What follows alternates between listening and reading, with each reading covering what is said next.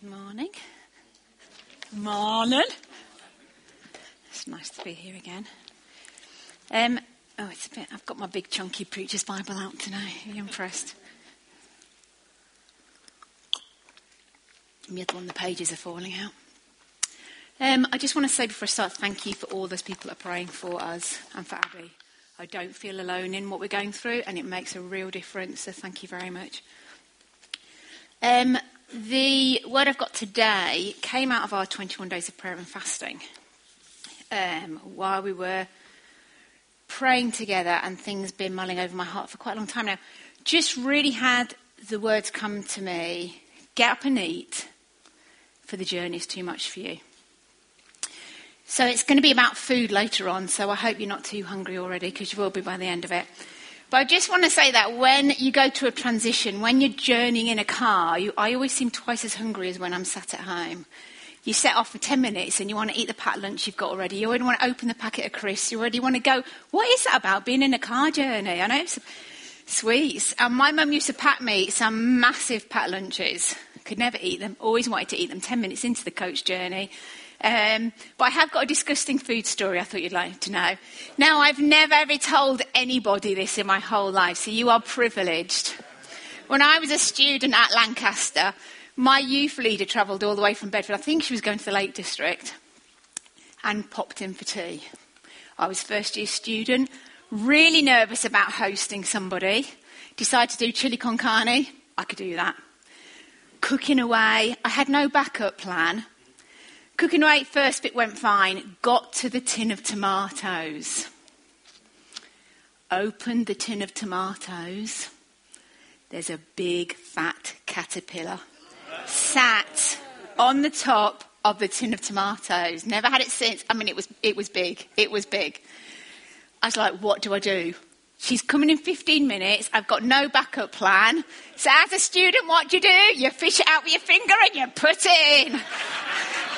So just don't tell her, actually. She's not alive anymore. But I didn't poison her. But nobody's known that story. I've eaten caterpillar juice. Tasted really good, actually. So to go back to food in a bit, I've got quite a big introduction just on our prophetic journey so far. So for those of you who've been around for a while, you've noticed that we've done 3 steps in our prophetic journey over the last year and a half. So we've looked at the altar, looked at ourselves, working on our own hearts, our attitudes, clearing the rubbish out, letting God burn up the dross on the altar. We've looked at the foundations, laying once again the foundations of trust and faith, and positioning ourselves in the family for what's to come. But this is the bit I am excited about. It's time to open the gates. For opening the gates for people to come in, and opening the gates to come out, creating spaces and places, welcoming people into the Father's house, bringing hope and unconditional love. When we started talking about 22 years ago, these prophetic steps, this is the one I've always waited for. This is the one I have dreamed about. Because it's like DIY when you're making a nursery, isn't it? You've got to sand it all down. You've got to strip the wallpaper. You've got to get it all. You've got to go choose the paint, get the ladders. But it's when it's painted and you can put the furniture in and the baby's ready to come that things get really exciting. But you have to do the first bits first.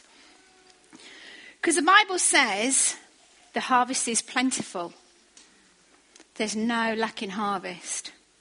It says in Matthew 9, verse 35 to 38, as Jesus went throughout the cities and villages, teaching in their synagogues and proclaiming the gospel of the kingdom and healing every disease and every affliction, when he saw the crowds, he had compassion for them because they were harassed and helpless, like sheep without a shepherd.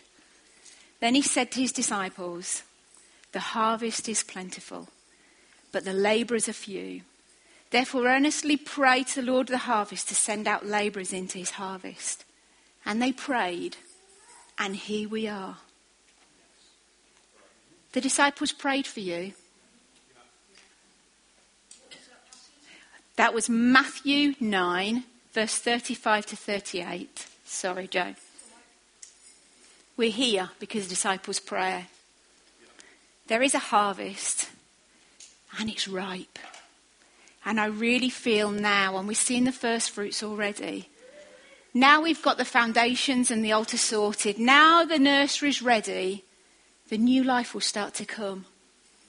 But we need labourers out. We need the gates open.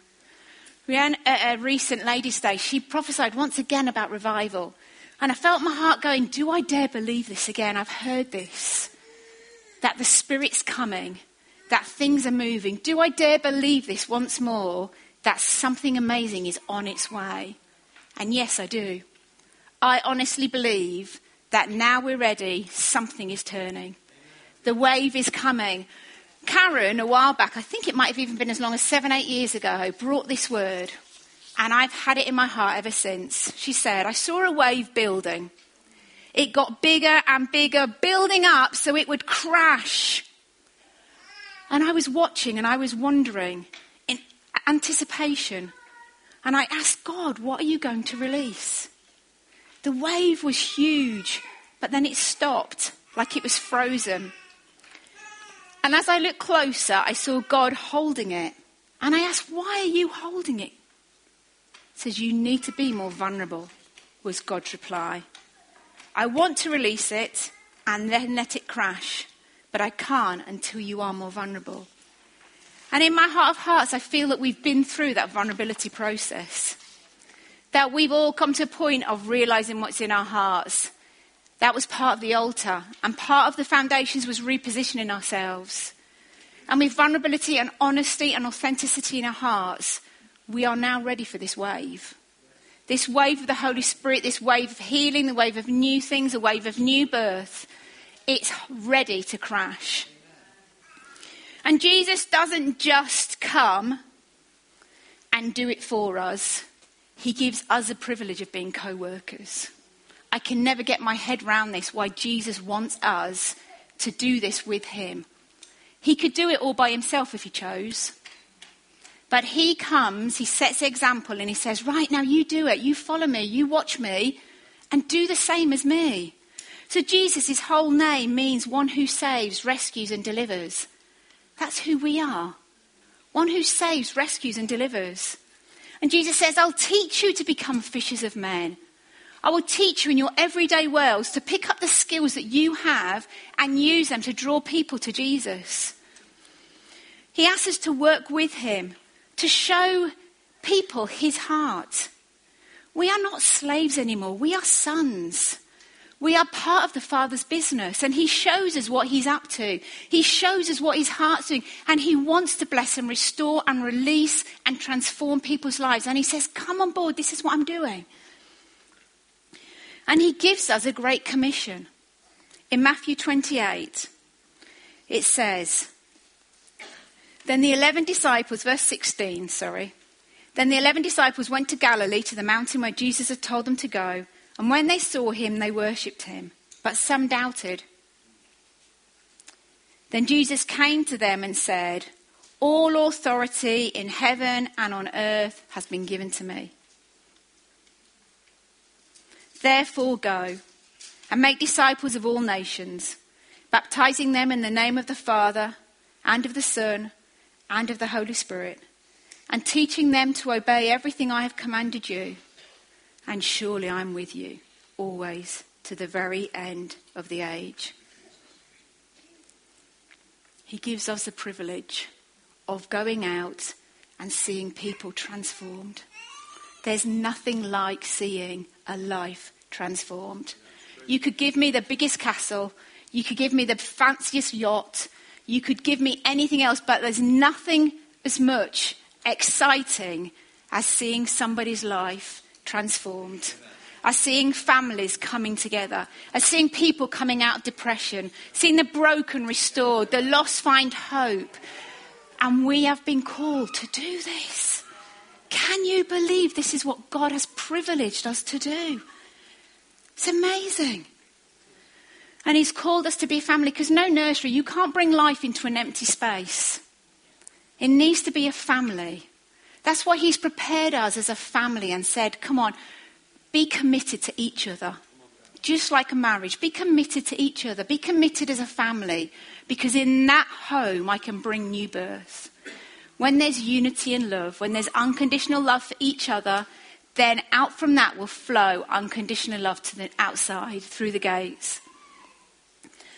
And I, on Wednesday, had the privilege of going to a meeting held in Huddersfield, in the university, in that nice flashy building that changes the lights, with a certain person. I went to a spa. It was good, wasn't it? Really, really good. But the thing that touched me was Jo Cox. It was Jo Cox's foundation. And her sister was there. And her mother was there. And her father was there. And Jo Cox had a passion. She was from Batley and she got killed in 2016 for what she stood for. And her famous line is, "We've more in common than that which divides us." And she was going after loneliness and bringing communities together. And even after she'd gone, her family rose up and said, "We're not letting this legacy go. We're not letting her legacy die. We are wholeheartedly standing in her footsteps. And we are following in Jesus' legacy." His love for people, his outstretched arms for people, his passion, his offer of hope and salvation. We're not letting that legacy go or die. We're standing in the gap and saying, "This is how much we love you, Jesus." Just as I saw the love of that family. I saw the love of that family for Jo. Just as much, I love you, Jesus. This is what I want to do for you. Not because I have to. Not because I feel obliged to.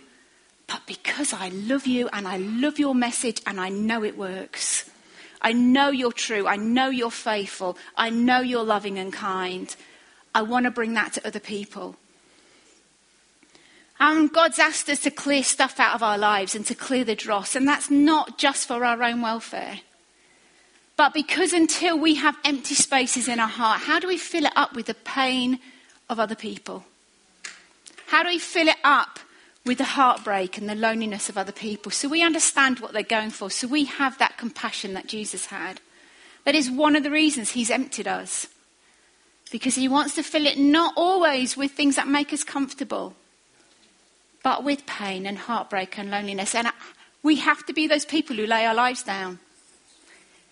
We're heavenly people. This isn't our home. We're not here to be comfortable. We're here to lay our lives down and obey him and go out and preach the gospel and tell them who he is. Tell them what he's done. Bring them hope.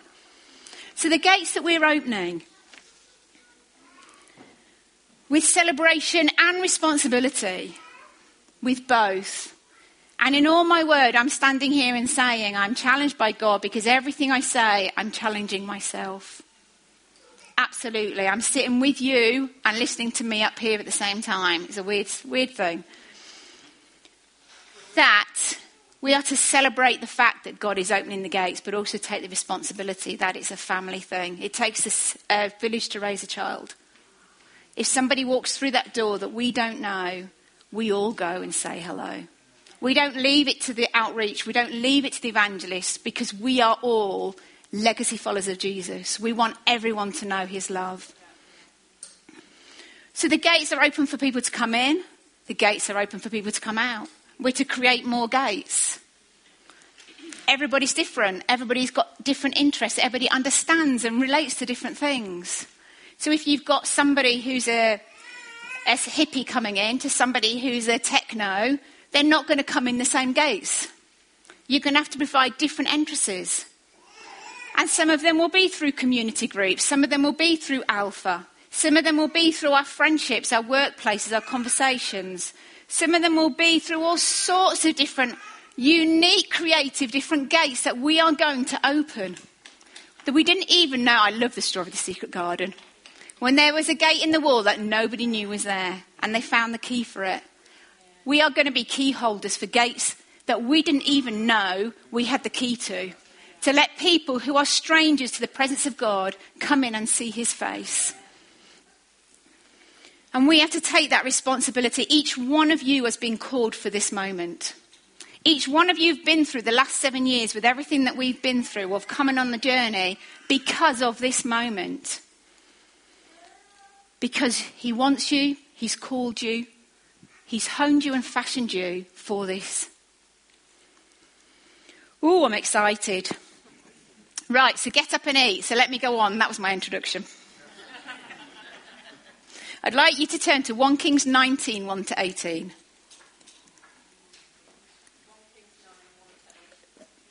1 Kings 19. 1 Kings 19. 1 to 18.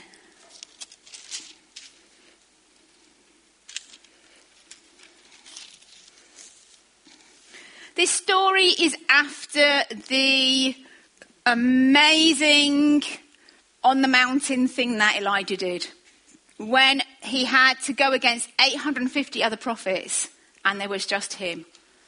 And he poured water and water and water till the altar was dripping and called down fire from heaven, and God provided it to burn up. So he's had a really exhausting time. And this is the story afterwards. When Ahab, that's the enemy, got home, he told Jezebel everything Elijah had done, including the way he had killed all the people of Baal. So Jezebel sent this message. Ooh, if she was in a pantomime, we'd all go, boo. May the gods strike me and even kill me, if by this time tomorrow I have not killed you, just as you killed them. That's not funny at all, is it? Elijah was afraid and fled for his life. He went to Beersheba, a town of Judah, and he left his servant there. Then he went on alone into the wilderness, travelling all day. He sat down under a solitary broom tree and prayed that he might die. I've had enough, Lord, he said. Take my life, for I'm no better than my ancestors who have already died. Then he lay down and slept under the broom tree. But as he was sleeping, an angel touched him and told him, get up and eat. He looked around, and there beside his head was some bread baked on hot stones and a jar of water. So he ate and drank and lay down again.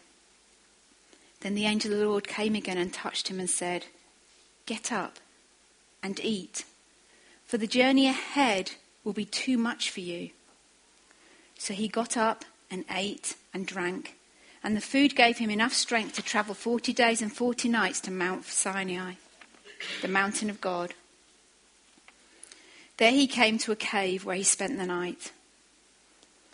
But the Lord said to him, what are you doing here, Elijah? And Elijah replied, I have zealously served the Lord Almighty, but the people of Israel have broken their covenant with you, torn down your altars and killed every one of your prophets.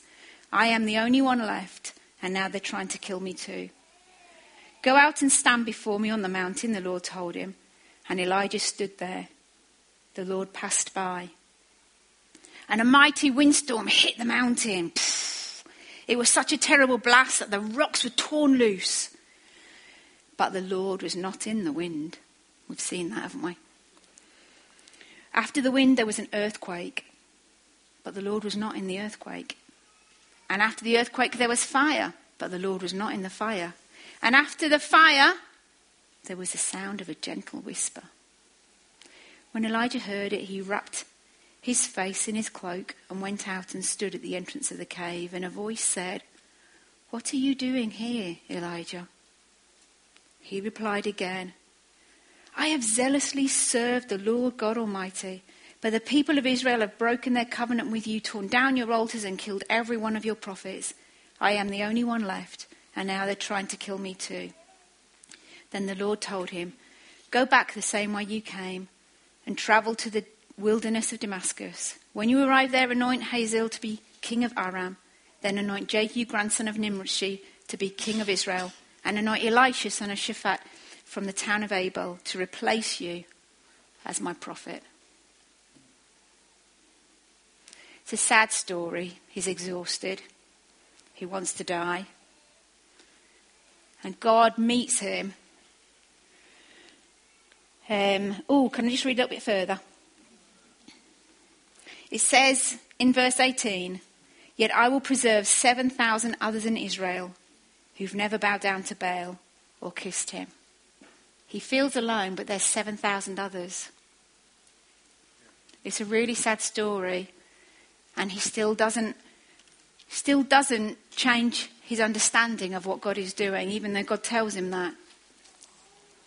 Get up and eat, for the journey is too much. Now, we've had our time of fasting.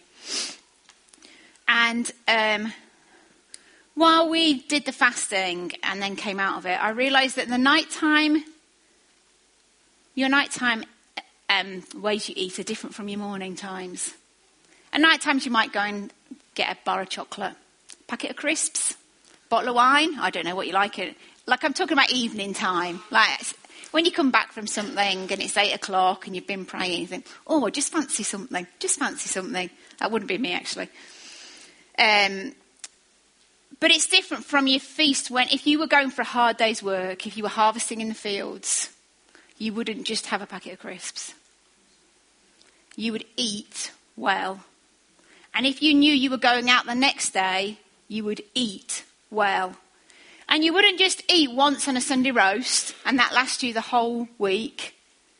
You would eat every day, at least twice a day, a really good meal to sustain you. And yet sometimes as Christians, we don't eat well and we wonder why we're tired. We wonder why we lose hope. We wonder why we lose strength. We wonder why we have nothing left to offer people. There's no overflow in our life because we've not even eaten enough for what God's asking us to do. It's time to eat well. And God uses things to stop us. The first thing in the passage, it says, Elijah was afraid and fled for his life. Now God says, do not be afraid, but the enemy says, oh, be afraid. He loves it when he's making the whole of our world afraid right now. He's making people hide, which is exactly what he likes to do. He makes people disconnect. And yet we can turn this fear into hope. We have the good news, but it has to overflow from hope within you. There's no point in saying empty words, saying God is there, when actually your life doesn't show it because you're not feeding yourself. It causes us to hide in our faith. It causes us to lack faith in ourselves. Fear causes us to believe we're not needed. Fear causes us to think that other people should be doing it. Fear causes not to trust in our own strength and our own ability. Let's not be afraid. Let's be people who lean on the strength and the faith and the hope of God. Let fear be changed into hope. Fear be changed. Even if that fear is coming out of pain, go back to that pain and look at that pain. God's spoken to me this last couple of weeks and said, fear, he can't do anything with. It causes disconnection and people to hide. But pain is one of the most beautiful sacrifices you can ever give. In worship, if you worship out of pain, that is a beautiful aroma to him. So even if the fear is coming out of pain, go back to the pain and worship him from there. So, fear. Now notice Elijah has eaten before. It's not that he hasn't eaten, and he's had some amazing meals in his lifetime. He had a time when ravens, who normally gobble up everything, actually brought him food. And he had a spring that miraculously kept on bubbling. He's had a time when he went to a widow's house and the oil and the flour just didn't stop flowing. Amazing meals with company. And he saw a lad raised from the dead then. And he's got to this point and he needs another meal. Although he's had a really amazing meal, and this meal hasn't even got meat in it, it's just bread. And yet this, at this present time, is the most important meal in his life. Now, I've had some amazing encounters with God back in my lifetime. Not that long, obviously, being so young. Where it's been amazing, intimate moments. I felt strong and powerful. But right now, to eat right now, my meals look different. It doesn't look as amazing, but I can't keep looking back and say, well, why can't this meal be like this? Why can't I feel so amazing? Why can't I feel the intimacy of God like I used to? But for now on my journey, This meal is the most important and the most sustaining and the most important. It might just be bread and water, but that is what God is sustaining me on right now. So don't despise the meal that God is giving you. It doesn't have to feel amazing. It doesn't have to feel brilliant, but it will sustain you. It will keep you going. It might not be like the garlic. Remember the Israelites coming out and saying, why can't we have garlic? And he said, no, this is the meal you want. Prepared for you at your life at this moment. This is the meal. And he's gone to take down the gods of Baal. He's just done that. And it's important that we go back and we look at what gods have we got in our life. They might not be made of stone or wood. But if we've got anything in our life that sets itself up before God. Now, the devil's really naughty. Really naughty.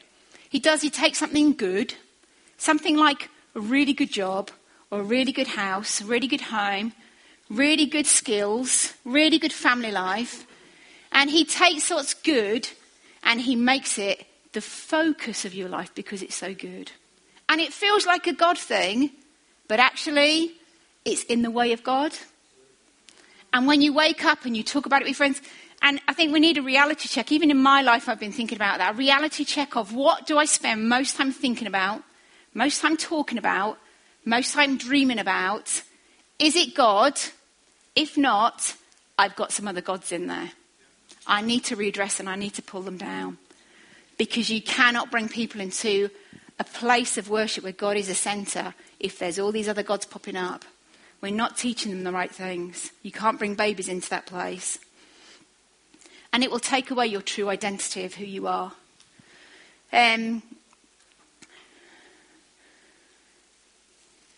So, let me think. One of these gods, I mean, it's important, is in this journey, we've looked and addressed that are ourselves. And on this journey, I have had some mental health issues. I have been and had tablets. I have been and got counselling, and I am still getting counselling. I've really recognised the importance of Sabbath. I've recognised the importance of rhythms. But sometimes the way we have a passion to meet our own needs and have rest ourselves can actually become a god in itself. And I've noticed that with me. There's a fine line between healthily looking after myself and putting myself before God.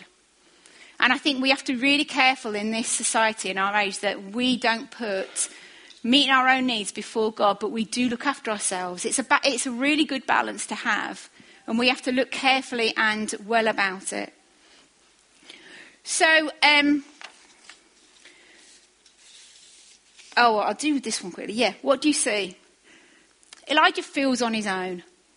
He says, I'm the only one left.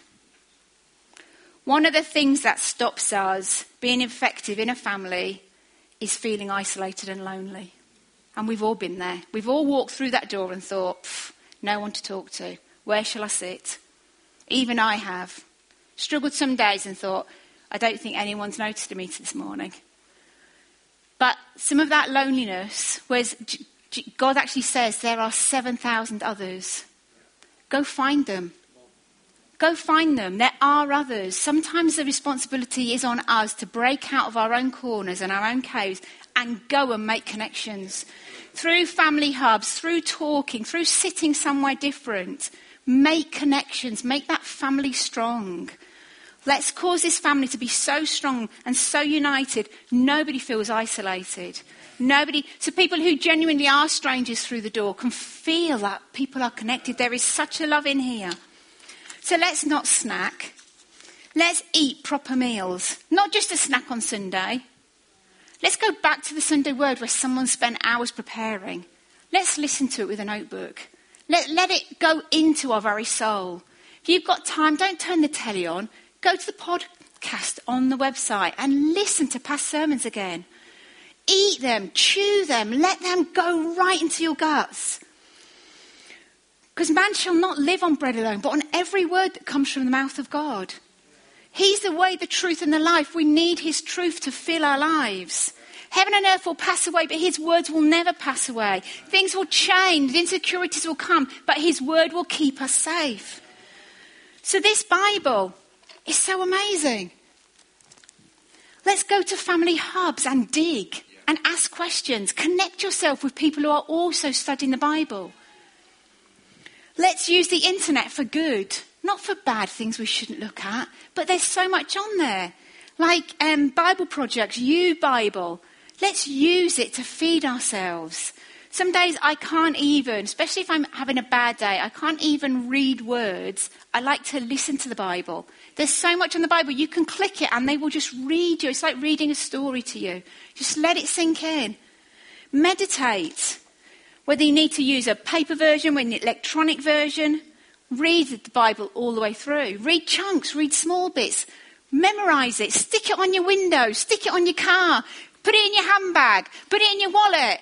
Let's fill our lives with the Word of God. I remember as students, you used to cover your whole room with words that God has said. God's challenged me on this. It's like, let's get that back into our houses. So everywhere we look, there's word here, word there. You're filling your life with God's Word. Journals. Let's reuse our journals if we've stopped. Journals of the Sunday Word, journals of what we're thinking. Let's go back to those. Let's sharpen each other's understanding. So when we come together, we're not just talking about day-to-day earthly issues, but we're talking about heaven. We're talking about our identity, who we are. Let's make ourselves hungry. Now, I've brought with me, these are very special to me, just like my Bible, because these are words from my children who I am passionate about. They send me cards, Mother's Day, birthdays, and some of the stuff they put is beautiful. This is from my father.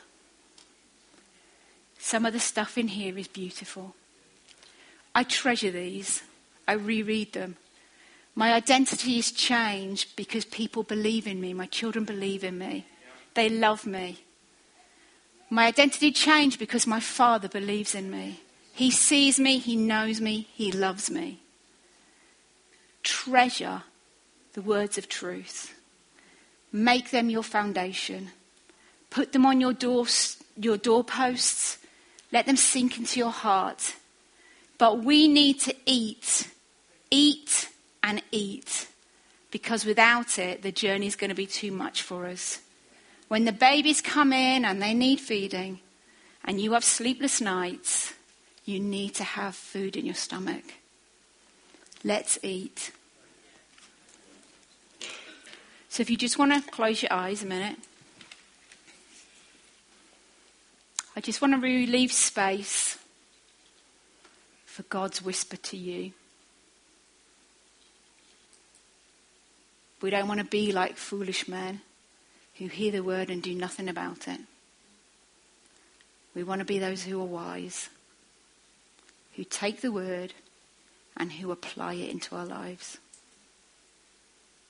But God will have different things for you to apply because we're so different. So just listen to what he wants to say to you.